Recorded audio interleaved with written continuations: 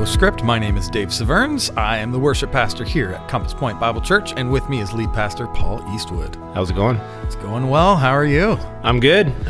We are getting closer and closer to Christmas. We are. Week 2 of Advent, and we were talking about peace on Sunday. This season of waiting, right? Advent is kind of the season of waiting and preparation, and we're going through these common themes of Advent: hope, peace, joy, and love, and talking about what they mean this year and how they're a little bit different this year, maybe how we're finding new meaning in them. Do you want to give us a little recap from Sunday, Paul? Yeah, for sure. And you know, from the big picture as well, just the reminder that things are different this year, and we're facing something together that it doesn't really matter what you believe about what's going on, whether you feel like there's overreach or we're going too far, or you feel like, you know, people aren't doing enough. And I mean, there are people on all ends of the spectrum. But wherever you fall, there is a lot of this unrest that just kind of creeps in, and it becomes this underlying emotion and feeling that is affecting everything we do. And so what we're facing right now changes everything. And I feel like these are the moments that are like the kind of the record scratch moment, you know, in the movie where everything kind of stops and you're like, whoa, I'm now paying attention. Like an example is when I drive to work. I mean, I just kind of go into autopilot, right? Yep. And I get to work and I do this over and over and over and over and over again. But if I'm going to work and, you know, someone steps out in front of the car and I have to suddenly make a stop or an emergency, you know, maneuver, now all of a sudden my heart's beating a little faster. I'm paying attention to everything on the road, like every little thing. And all of a sudden my attention is heightened. And I feel like this coronavirus has been that kind of, you know, record scratch or speed bump or whatever you want to call it, that's shaken us a little bit to make us highly aware of what's around us. And that's why I think going into Christmas, thinking about these themes can allow us to see them in a new way. And peace is one of those ones that is, I think a really good example of this, because there is very few people that I find at peace generally. But this, during COVID, I mean, things have been absolutely nutty and it's crazy. Yeah. I mean, I've heard the words anxiety, stress, overwhelmed, burnout, you know, these are becoming more common in the last 9 months, not less common. So in some ways, I mean, it was a great message on Sunday. I really appreciated it. I know peace is something that we need, that I need. Yeah. But it's almost, for me, there are moments where I almost find it like laughable how far away it is, right? Yeah. So why is that though? Why are we we're like the words about anxiety and stressed out and all that stuff?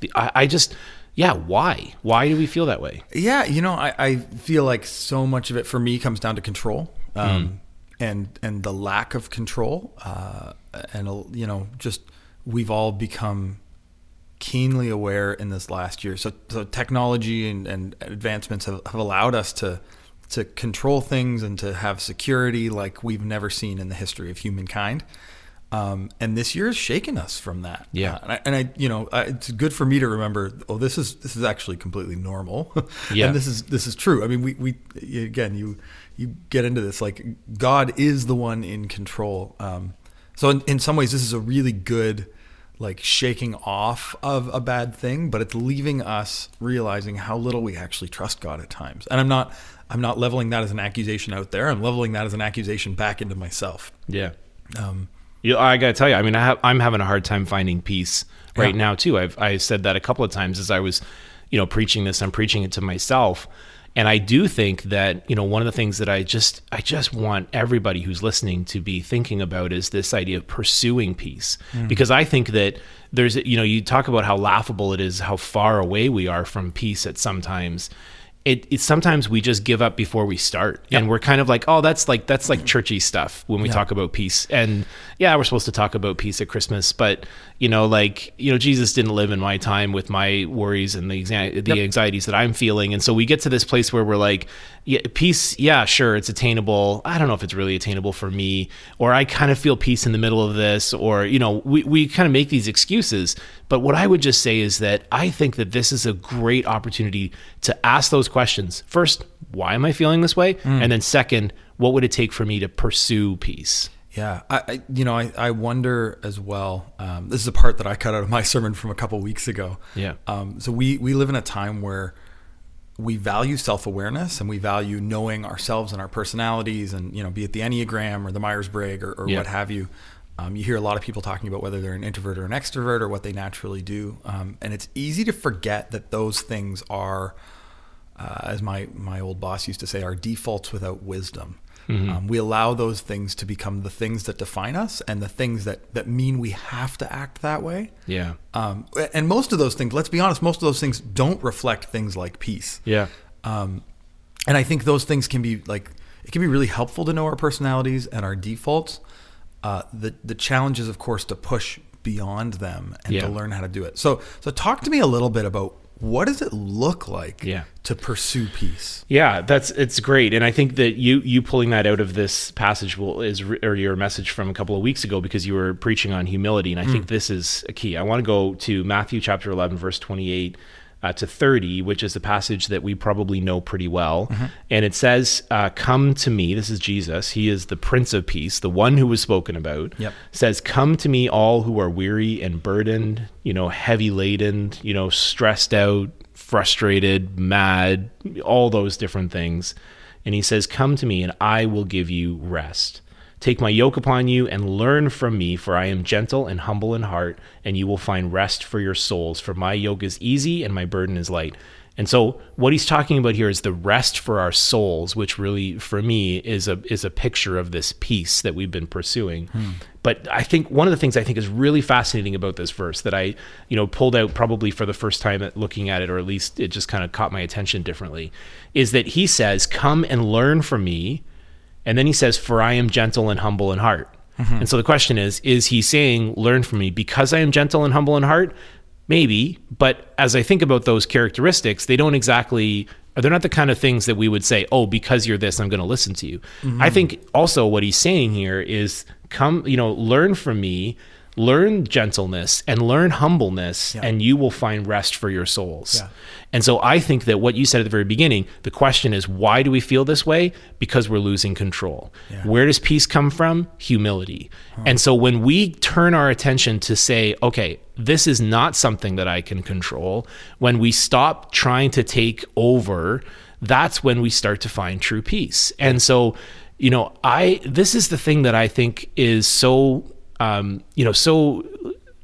really interesting for me, is that, how does humility and gentleness actually lead to this kind of peace? And I think that those two characteristics are crucial. And I think if we think about it, we would recognize that the opposites, aggression and pride, are probably the things that kill peace more than anything else. I want my way. I'm angry about this. I'm going to move, push and push and push. And so that would be, kind of the thing that I would say is these characteristics that we should be pursuing is gentleness and humility, and I think we'll find peace. But the second thing I would say in terms of how do we get there, so I made the connection on Sunday between this peace with God. So the Prince of Peace, Jesus, comes, he provides peace with God. He also provides peace within in ourselves, and then he provides a pathway for peace with other people. And those things build on each other. It's foundationally, we need to have peace with God before we're going to find that peace inside, because we'll recognize we're forgiven. We'll begin to see ourselves in a different way as a child of God. That begins to sort of smooth out some of those feelings that are going on. And that allows us to deal with people in a more effective ways. But here's the thing that I didn't talk about on Sunday that I think is really interesting. It works backwards as well, in the sense that if there is some kind of conflict with other people, what you often find is this conflict in yourself. And what I mean is resentment builds up, frustration builds up, this pride builds up, because we start to say, but I deserve this, and this person isn't doing what they should be doing. And so, not finding peace or finding conflict with people can actually lead to conflict within. And eventually that can lead to an eroding of our understanding of who God is and our peace with him. And so I think that one of the ways that we can pursue peace within is really focusing on our relationships, especially ones that are broken, and saying, what can I do to pursue peace in that relationship? Because when we come to Christmas, how many of us have those people around the Christmas table, family members that aren't talking to each other anymore, or, I have a weird relationship with that uncle, or I don't want to talk to this person or whatever. those are the kinds of things that begin to erode the peace inside of us and can even affect our relationship with God. Well, and it's kind of, for most of us, we're all thinking, well, we can't do Christmas with our normal family gatherings, big things that we normally do. The question that I would ask coming out of what you've just said, Paul, is who are the people on your list that when you heard you can't do Christmas this year, you thought, well, at least I don't have to hang out with them. At least I don't have to have that conversation again, right? And I think we all have those people. Yeah. It's good. It's really hard to kind of go back and to enter into those places that where there's conflict, where there's awkwardness. Our disposition is so often just to ignore and survive, right? Yeah. I don't want to dive into that. I've tried. Yeah. I've done my part. It's up to them now. Yeah. So I want to. We can keep going down this line. I want to throw something out there and maybe ask something.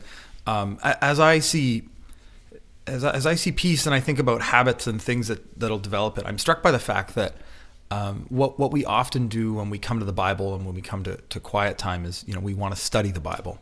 And I actually don't think peace is something that comes out of study all that well. I think we can get there. I think the Bible clearly calls us to peace. I don't actually think you need to do that much study to understand it. Yeah. Study is often about getting the right answers and digging in.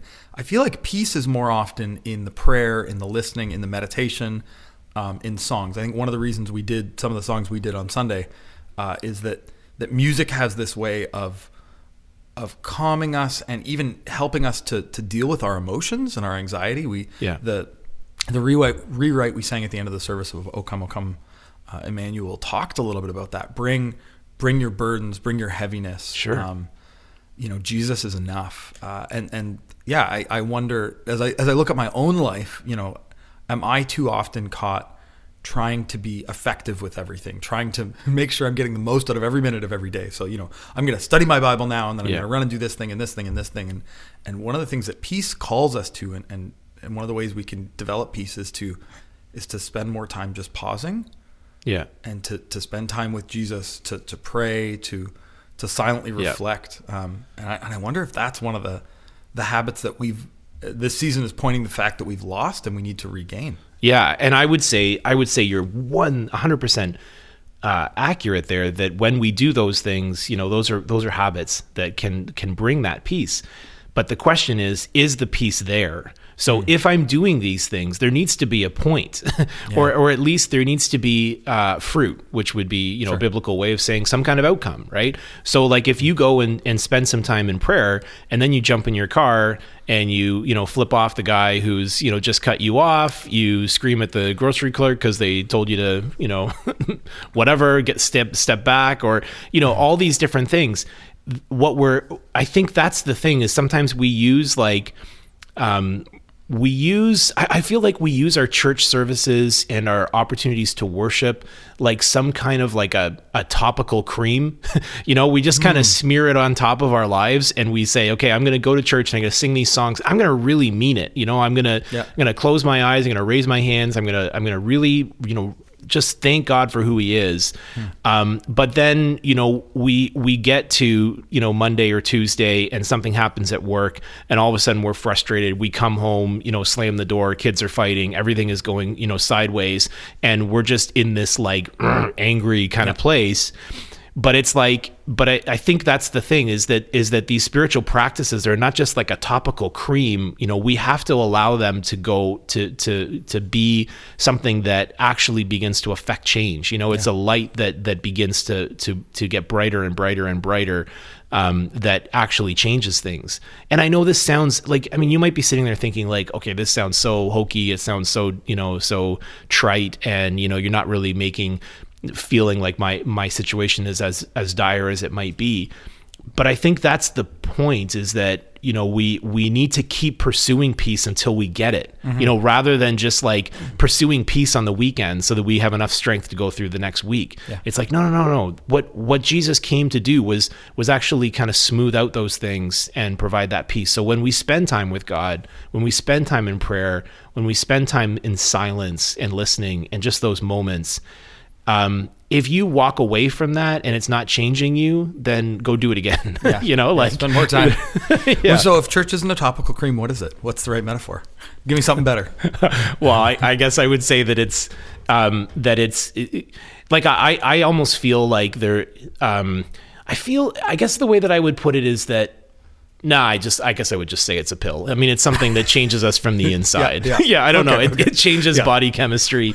It actually should, as sometimes I feel like there's this life in God that is within us because of the Holy Spirit.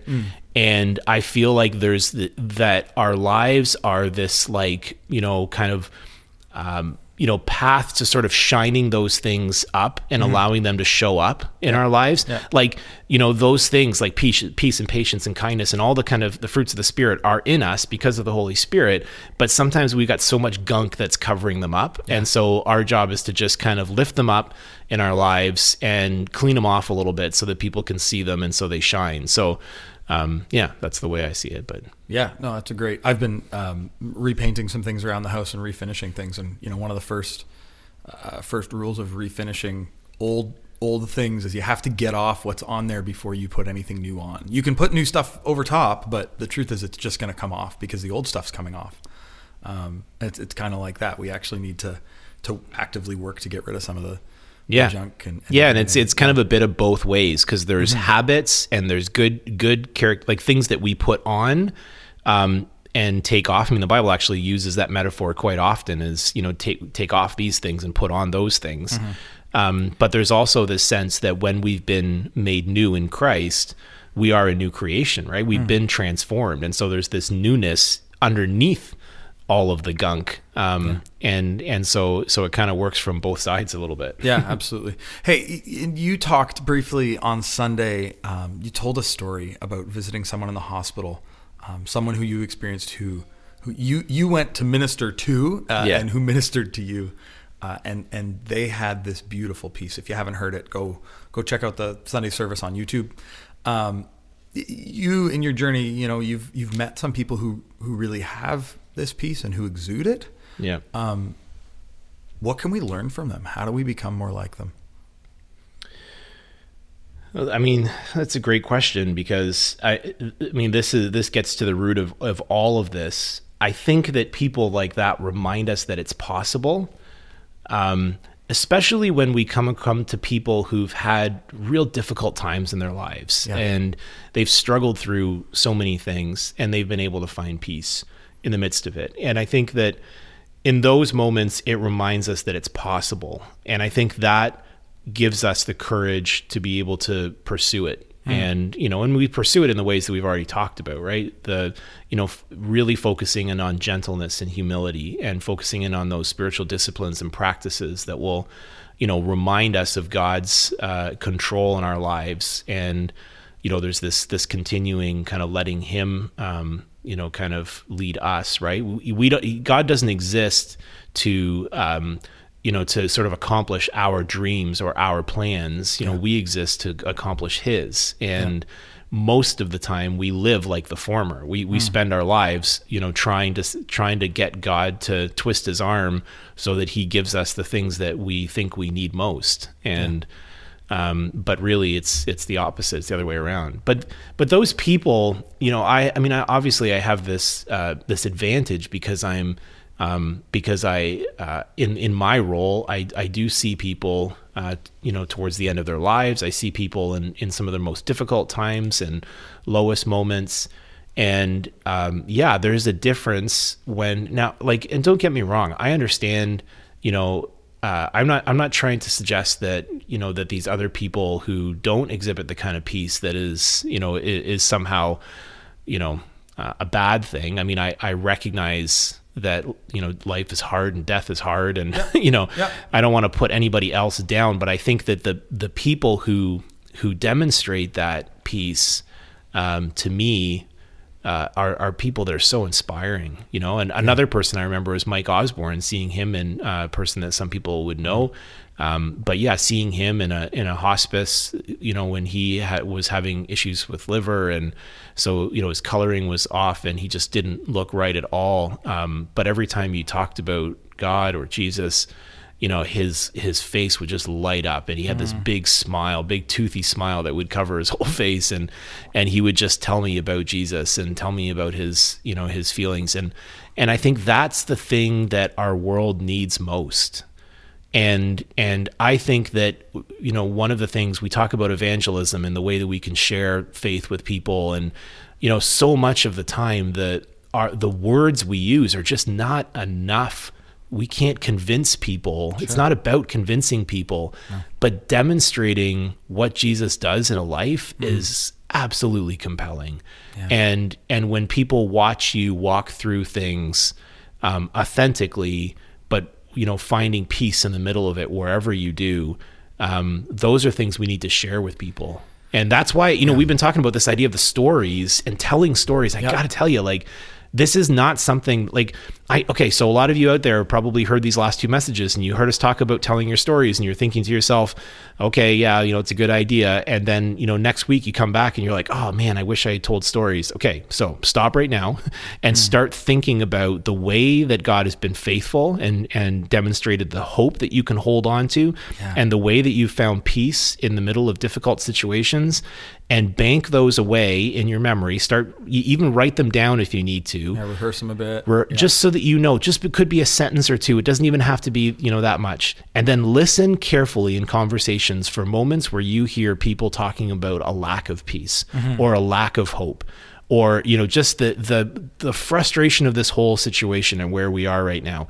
Those are opportunities to share. And when you share, we become the light in the darkness, the way that Jesus was the light in the darkness in Isaiah 9, the one who came while the people were in darkness. There was this great light, and that's who Jesus is. And that's, you know, that is ultimately, I think, the best thing we can do this Christmas is share those stories. Yeah. And I want to encourage you as well.